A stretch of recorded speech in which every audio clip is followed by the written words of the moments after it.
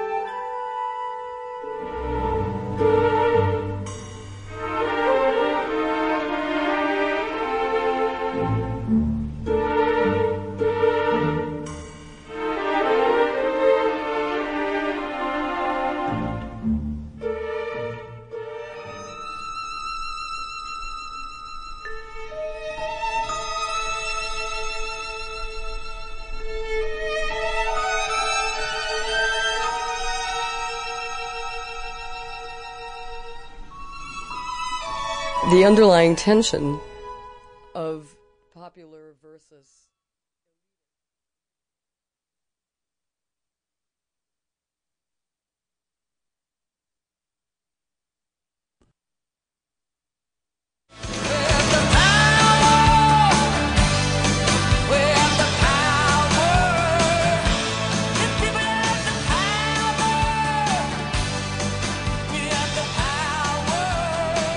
Welcome to Sabrina Artel's Trailer Talk. I'll bring you all kinds of stories from all kinds of people. Whether it's a live public conversation and we're speaking from the kitchen table of my 1965 Beeline travel trailer, from the studios or on the streets, please sit back and enjoy the conversation right here this time every week. Renee Petropoulos is a contemporary artist who currently lives and works in Venice, California. Petropoulos is an artist and professor for graduate studies at Otis College of Art and Design in Los Angeles. Her genre-spanning thesis deals predominantly with nationalist ideas, the perception of one's own political identity, and of colonization. Her multi-form practice includes art genres such as classical studio art, host studio, text production, and interventions in public space. Renee Petropoulos, Los Angeles, California. We were talking earlier about how I might have begun this particular set of paintings that I'm working on right now. They're a commission, and so it's a very specific set of criteria that go into a commission for me, meaning they end up having a site specificity of some kind, site being both architectural and contextual. So both of those elements form the way in which I begin to think about how to make this kind of painting. So the client or collector who might enter into this arrangement begins by telling me something about themselves. Now it sounds kind of peculiar, maybe like a kind of portraiture. And I've grown more to think about certain parts of my painting practice as a kind of portraiture. It's not a new development in my work. This started way back, I would say, in the early 90s, when I did a series of portraits of hats. They were individual hats painted on an oval panel and presented very much like one would present a family tree. And each one was named after a person, so they had a first name as a title.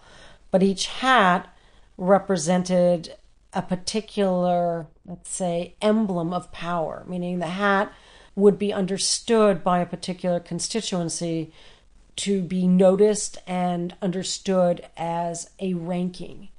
And so they were not just benign or amusing, although many of them were very amusing. Some looked like hankies on the top of someone's head, or some looked like some strange rag that had, fallen askew.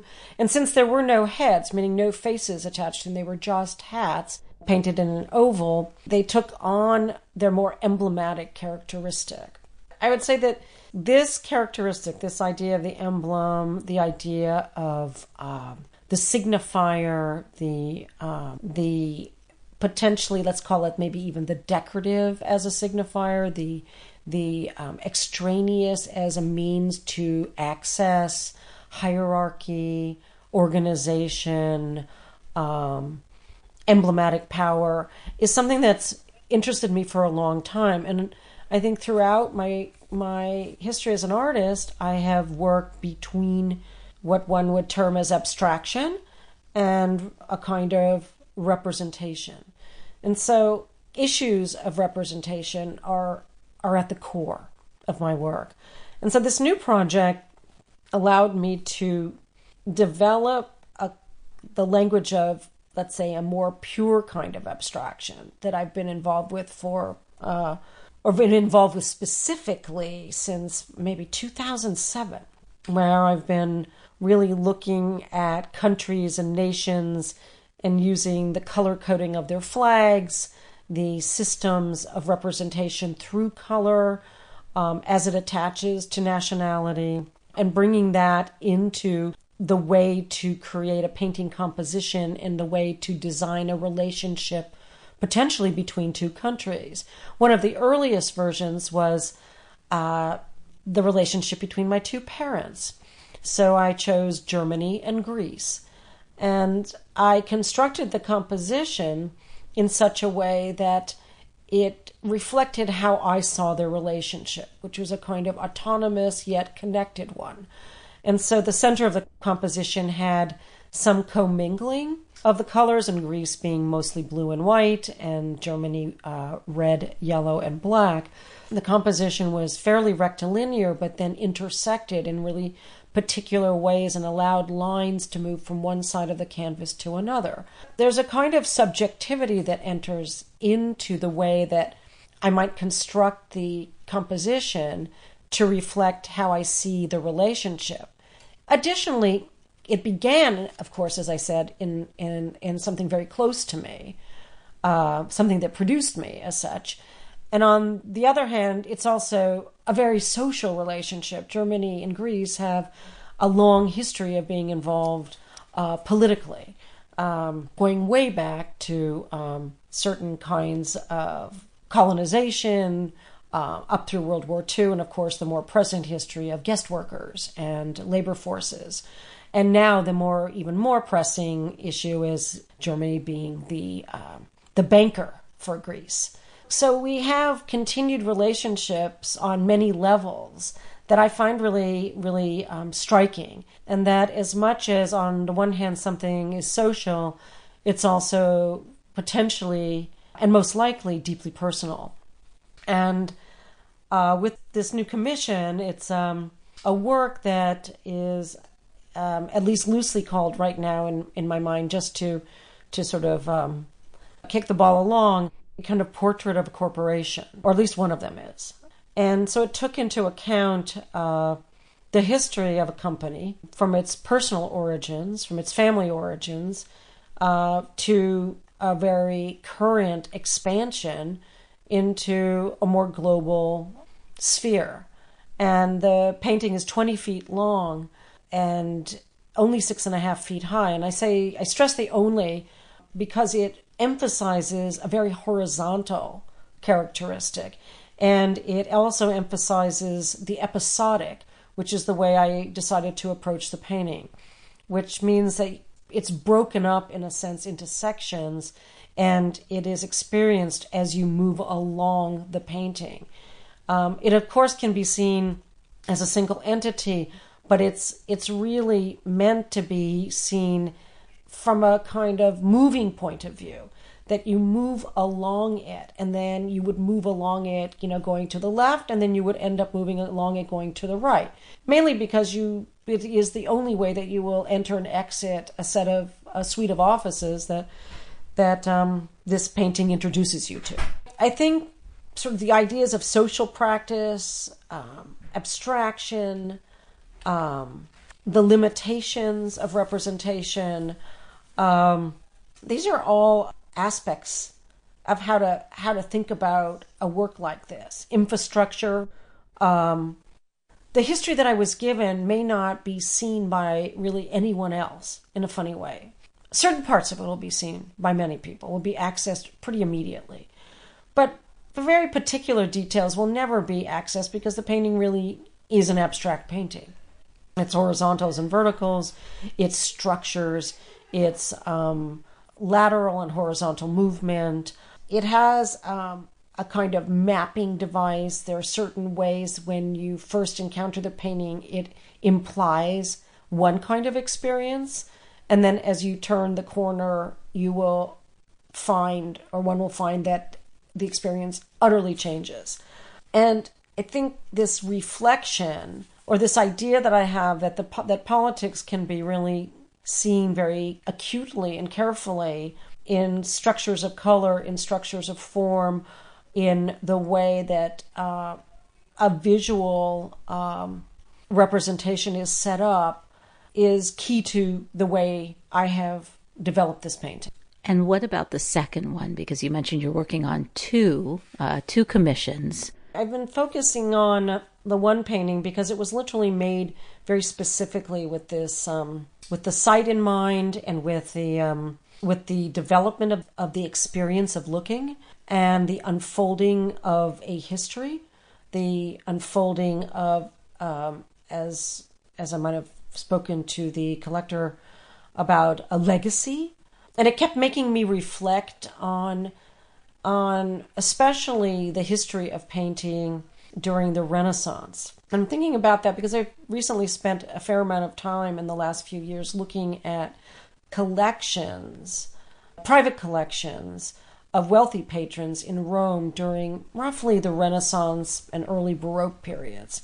And what became fascinating was the relationship between collector and artist, and how a kind of intimacy developed between the two, and not always congenial. I'm not saying that it was always congenial, but a very intimate relationship and understanding of the exchange of power. And I felt myself struck that even now in the 21st century, I might be caught in that position. And I don't think many of us, meaning artists, think we are in that position too often, mostly because we make things autonomously and they get put in galleries and then they get sold.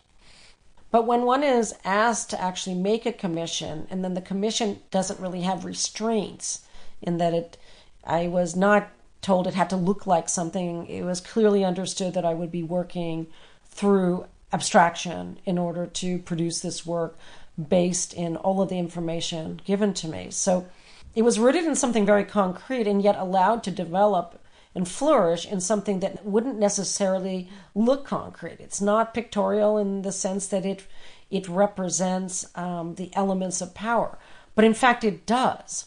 And it does so, I think, precisely because abstraction has become the language of the corporate world. And the corporate world is not interested particularly in figural representation. It has really very little place in the office space or in the high rise. Figuration is for some place quite different. We have shifted quite a bit. And I think the language of abstraction, minimalism, you could say, was maybe one of the first, let's say, appreciated works in the corporate world. Very fantastic to have a work that's a single color. Fantastic to have a work that was reduced and could comply with, in many ways, the sleekness and identity of a corporate world. It's not to say that representation doesn't come into play in various guises, but figuration rarely does any longer. I found myself really thinking about this form and how it was actually following a kind of historical model, but in really different terms, and that this was satisfying to someone at the head of a company precisely because it would never violate certain terms, but yet it could articulate or express certain, let's say, infrastructural form that would be understood by those who viewed it. And that I find very fascinating. The color coding of countries, the sort of systems of movement, all are, I think, fairly readily perceivable even without, let's say, immediately translating them into language. You know, they're pretty quickly registered. The sort of, let's say, alliance of red, white, and blue or something immediately takes us to a kind of patriotism. We can't escape it. And with a painting installed in the United States, that's doubly emphasized. And then to move on from that and seeing other systems of color start to open up and present themselves, one starts to understand those equally well. And we're getting more and more savvy as an audience to an expanded array of that, especially if you watch the news. Most of the time, you'll see a color band that'll indicate the country being spoken about via its flag colors. And it may not be called out to everyone, but it's pretty quickly taken in. And so the kind of hard-looking and experiential are of great importance to me. This is a painting that's going to be viewed over and over by many of the same people. I mean, obviously some people outside will come in and see it, but it will be mostly for those who are repeat visitors, who come every single day, who will be moving back and forth. And I'm interested in how it operates for those that are in constant viewing of it. It's a very complex picture in that it's very layered and very densely composed. Therefore, it's very difficult to focus on one particular thing at a time. There are areas where your eye might be able to stop and take it in, and then others where it will constantly be fluttering around and unable to settle down on one place. That to me is part of the content of the work and part of what I find important about trying to move abstraction along a little bit. I mean, I think that early abstraction started in the political, and we can say it started in, constructivism and suprematism for the most part, a kind of version in cubism, but really more strictly in constructivism, suprematism. And that abstraction was entirely linked to a political ideology, and one that was rooted in the idea of the democratic, meaning that anyone could look at it and therefore understand it. There was no, quote, hidden kind of agenda as such.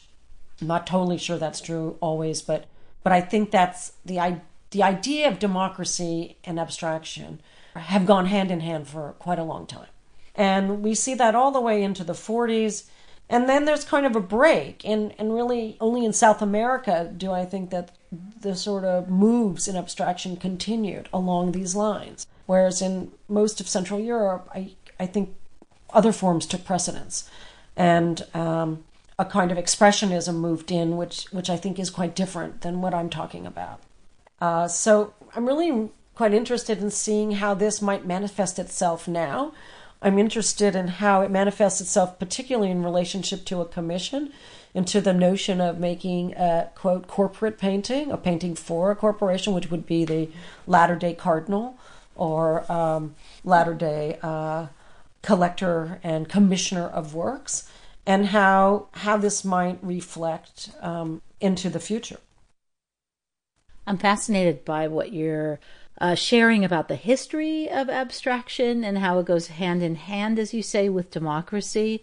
And also, so that's something, if you could talk a little bit more about that, because that's frequently not how I think the public, and of course there are many publics, but might experience abstraction today. I'm not sure. So I find that fascinating. And though also this idea of a kind of embedded narrative within an abstraction, and also a subjective one possibly, if we're connecting it to ideas of democracy. So if you could address that more. Well, I'm thinking about the history as being connected to the ideas of the democratic. Part of that, as I said, is connected to the way that the material is accessed, that it's perceivable and maybe in a sense demystified, and so has an availability to it. I would say, 70 years, 80 years later, I'm hopefully not there exactly, but I feel that abstraction still has a vitality and still has political agency, and that instead of creating a spectacle as such, there's a way to create an experience, potentially through form, and that by creating, how do I put it, a sense of perceivability, that this is, oh, I see this, I see that, I get this movement, I'm falling into it, I'm being, in a sense, seduced by a certain formal aspect of it, is a way to then step back simultaneously and start to say, well, this is not just, some colorful thing to fill up the wall. There's something happening here. That's, I think, what starts to come through when one is really careful structurally, when one really, I think, puts intention, or for me, when I start to really think about the role of the commissioned artist, how can I work under this kind of circumstance? It's foreign, in a sense, to the modern or to contemporary artist to work under a kind of demand like that, right? And on the other hand, I found it absolutely intriguing that this would be a site to really test and see where it could go. And how do you see those two paintings that have been commissioned by the same corporation? Do they interact with each other? Is there a relationship? Well, it's interesting because the second one really came about almost inadvertently from the first one. What I did is I made a set of drawings, and I worked rather furiously in a relatively short amount of time to work through many of the ideas that I've been talking about, like how to think about the space, how would you see it, how would you move through it, how would you go from left if you came from the left, if you came from the right. You only have 10 feet to step back from it. What does that do? How does that change your vision? What do you see at any given time? These were all parts of the way I had to make my studies.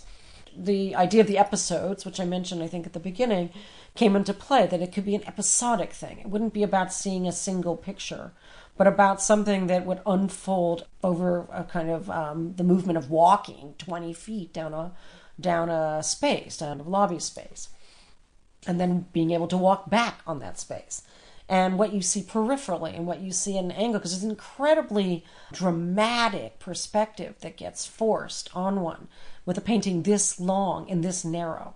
So when you look from either end, it actually forces an unnatural perspective in a certain way. It exaggerates it. And because this has such emphatic horizontals and verticals, that gets doubly sort of emphasized. And so if you're coming from the right, it unfolds in one way. And if you're coming from the left, it does something absolutely differently. So would you say then that the initial painting, the first one that is 20 feet long and 6.5 feet high, will it then continue in an episode, let's say, part of that episodic to then the second painting? Well, the second painting is an entirely different situation. It is viewed immediately upon entry onto the floor of the building. There is no coming from the left or coming from the right. It is literally right in front of you when you see it. So it's functioning much more like a picture. It presented a lot more problems for me because I was so involved with the other thinking that to then sort of almost simultaneously, or just concurrently, begin thinking about something that you would only see from one point of view immediately. How did that work? And so I decided to take it on with a kind of centrality. It functions from a central axis, and most of the information is peripheral. So it follows around the border of the work. And this is something I worked on, maybe 20 years ago, started working on, which were circular paintings, wreath paintings, where the centers of the paintings were cut out, and you saw the wall in the middle. And all of the painting was on the periphery. So in some ways, this is hearkening back to those, although it has the center. It is a rectangular painting as opposed to a round painting like those were. But it brought forward some of what I had to reckon with there, which were things that moved around the edge of something and then left the center in a kind of precarious state. Let's put it that way. I'm interested in what you spoke about when you said currently corporations the language of the corporation is abstraction. And that could be taken literally in regards to use the artist creating works using abstraction, can also address the corporation itself and how it communicates. And I'm just wondering, because you are addressing political themes with your work, how that connects. Well, I think you hit it in the language that you just used. I think corporations are abstract, and most of us, as concrete as we would like to make them, and as concrete as they would like to have us understand them, they're working continually in abstractions. And they are moving things around and operating at a level that, for most of us, is fundamentally abstract. And you can really say money is one of the first places. It is one of the great abstractions. So it, I think, goes to exactly the language that you begin to use in perceiving or understanding or seeing the work. Is that what I want? That's the language I want used around this subject. I may not have enough time here to expand on the notions the notion that I brought up earlier of a kind of language of abstraction functioning as a corporate language and functioning potentially as a kind of portraiture these days. But I think through maybe some of the systems that I brought up, some of the ideas of color, of structure, of space, of viewpoint, of transparency, of opaqueness, material concerns, experiential moments. These are all, I think, words and potentially ways that we might describe our relationship to this kind of portraiture or this kind of emblematic representation, because that might be another way to see it, is that it becomes emblematic of the way that corporation might want to present itself, right? It's abstraction rarely is terribly controversial on the one hand. On the other, it can be very much so.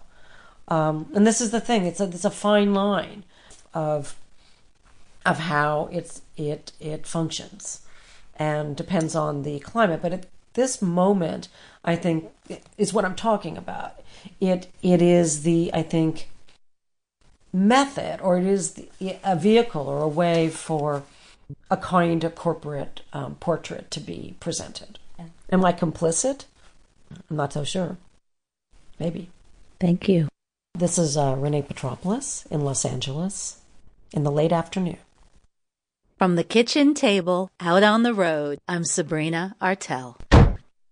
Thanks for joining me for Sabrina Artel's Trailer Talk. The music for the show, Patti Smith, People Have the Power. Trailer Talk is produced by Sabrina Artel with assistant producer Babe Howard. For more information, please visit trailertalk.net. Special thanks to WJFF Radio Catskill and the numerous people who have donated their time, resources, and conversations to make Trailer Talk possible. Thank you all who joined me in these conversations. I'm Sabrina Artel. Safe travels.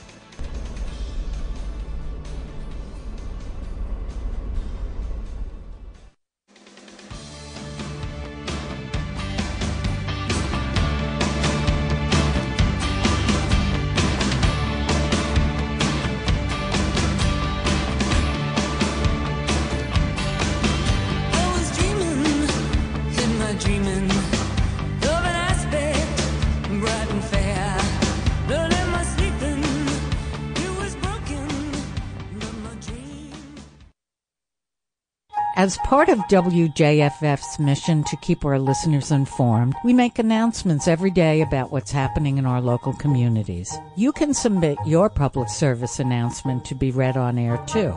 If you are part of a nonprofit organization and have a service or event happening in our listening area, email calendar@wjffradio.org. That's calendar@wjffradio.org. WJFF Jeffersonville and W233AH Monticello.